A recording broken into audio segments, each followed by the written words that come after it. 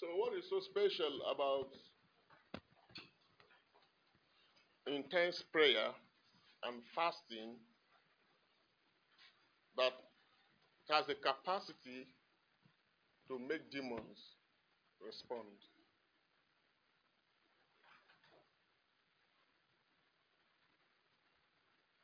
So, for demons to obey you, for demons to be able to lose their place where they've occupied,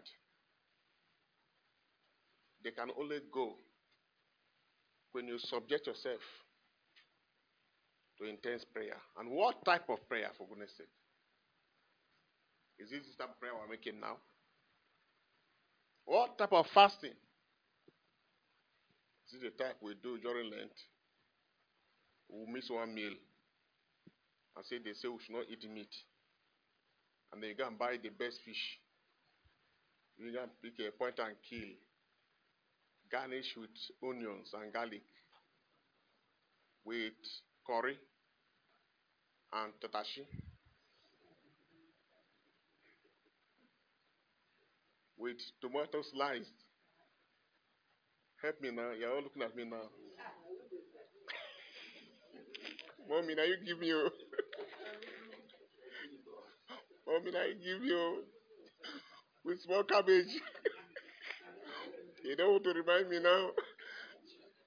With potato. No. Mm. That one, you don't eat it with spoon and fork, with hand. Mm. If it remains, you put it in the fridge. And the devil will say, yes, enjoy yourself. But know that you cannot talk to me after such type of enjoyment. So, there are demons, there are small demons that after taking communion, you are charged by what Paul said here, Oh, Jesus, thank you. He said in 2 Timothy chapter 1 verse 19, says, our Savior Jesus Christ has abolished death and has brought life and immortality to light through the gospel. What is immortality? What is immortality? Have you thought about it? Immortality is the endless life. Not just endless life in darkness, but endless life in God, eternal life. Immortality is the life of God, the life of the age to come. You are existing in time and space now in the realms of the temporal, but you are already enjoying the economy of the life of the age to come in this present body. We are privileged to have access to that. We are privileged by grace. As we work strong in Christ, that power, that life begins to take over this body. And when our body is saturated with that type of life, this body cannot experience decay again. It has grown beyond time and space where there's decadence and perversity. And some saints have been able to interact with you so much that even when they have left this body, their body cannot decay again. We have over 250 of them all over the world, littered all over the world. Amen. That power, that life of the age to come, when we partake of the Holy Communion, it comes with it. Jesus gives us that power, that life, each time we receive the Holy Communion. But you have a responsibility to digest it, to work strong with it.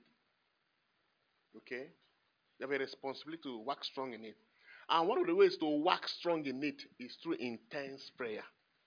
Not a prayer of just asking God for things. Prayer of fellowship. Prayer where you come into God's presence, not because you are asking for things, but to exercise your fundamental human right as a child of God to worship. You were created to be an object of worship to God. It's your function. That's your first function on earth, to be a worshiper. And as long as you're a worshiper, you are stirring that power inside of you. Jesus was going to pray always. He was not going to pray because he needed anything, but was always, fellowship with the Father. Whether he was tired, he must fellowship.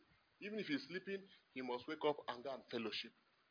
As you stir that power through fellowship, when you show up and have a confrontation with any unclean spirit, they know you have interacted with the power of immortality.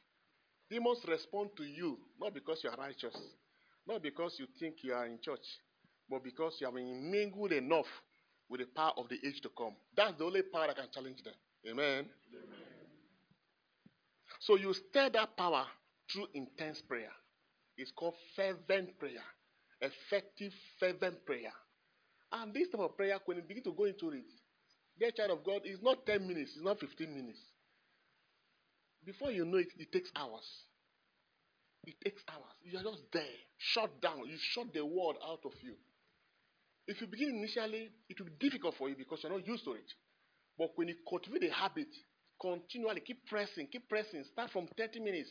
Every day, make it consistent.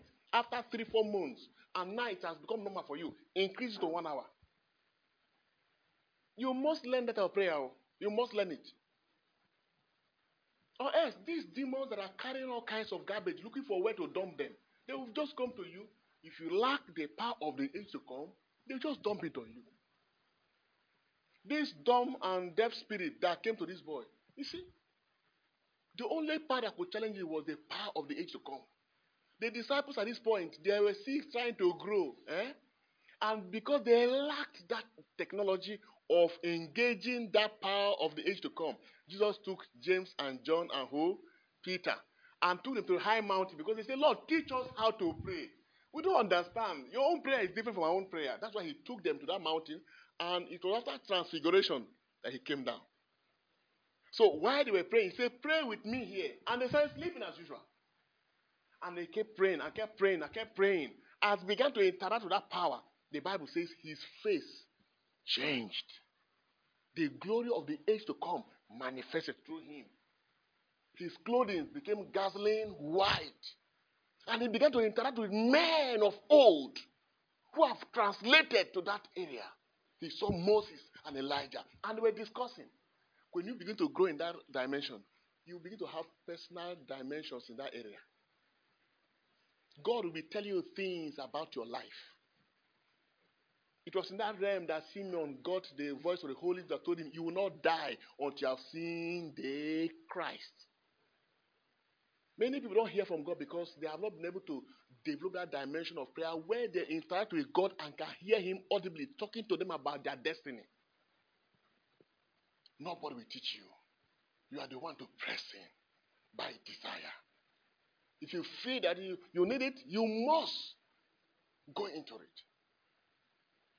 You must go into it.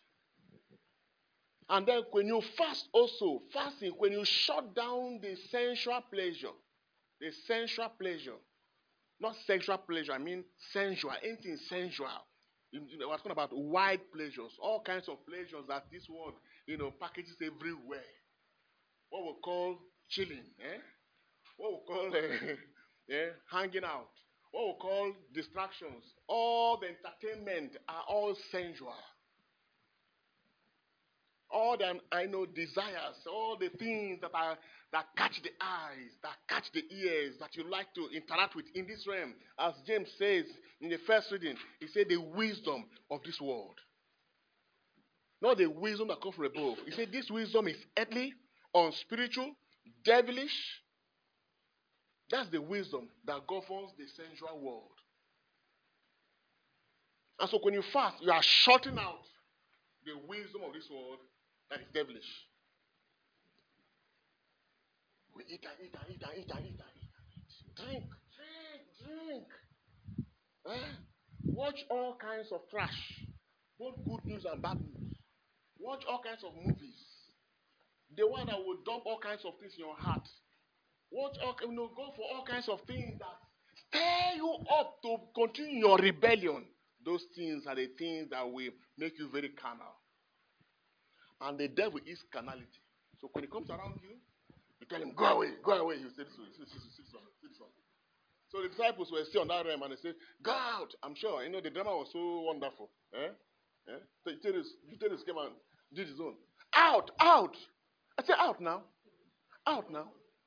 When he was tired, he went away. Matthew came and tried. All of them, line by line, they all came. And at the end, there was a celebration of what? Losers. They couldn't achieve anything. And then they will debate. How can people fail us?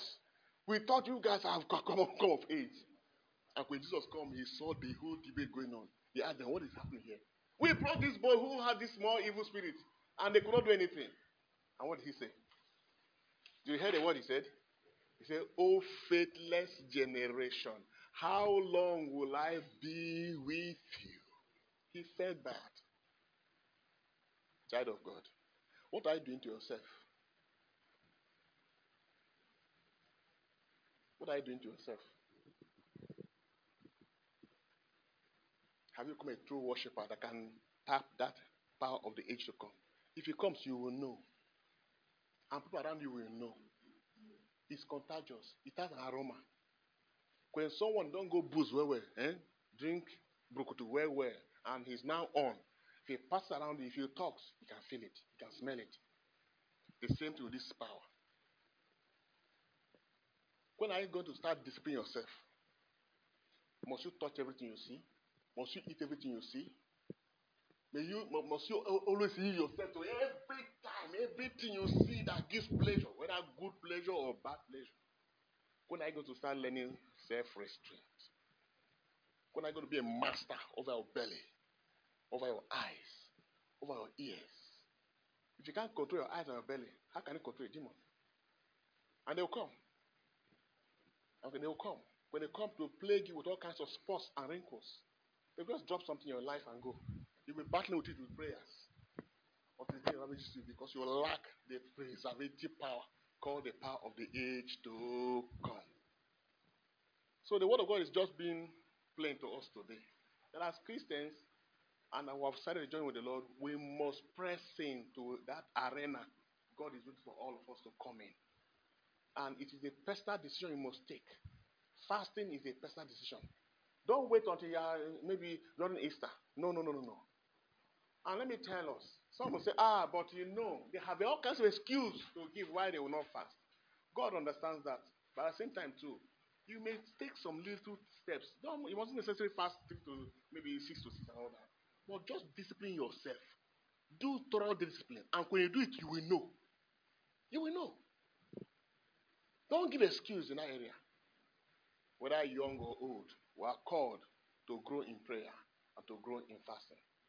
Anna, the daughter of Phanuel, was over 80. She was in the temple. She was still fasting and praying. May God bless his words in our hearts through Christ our Lord.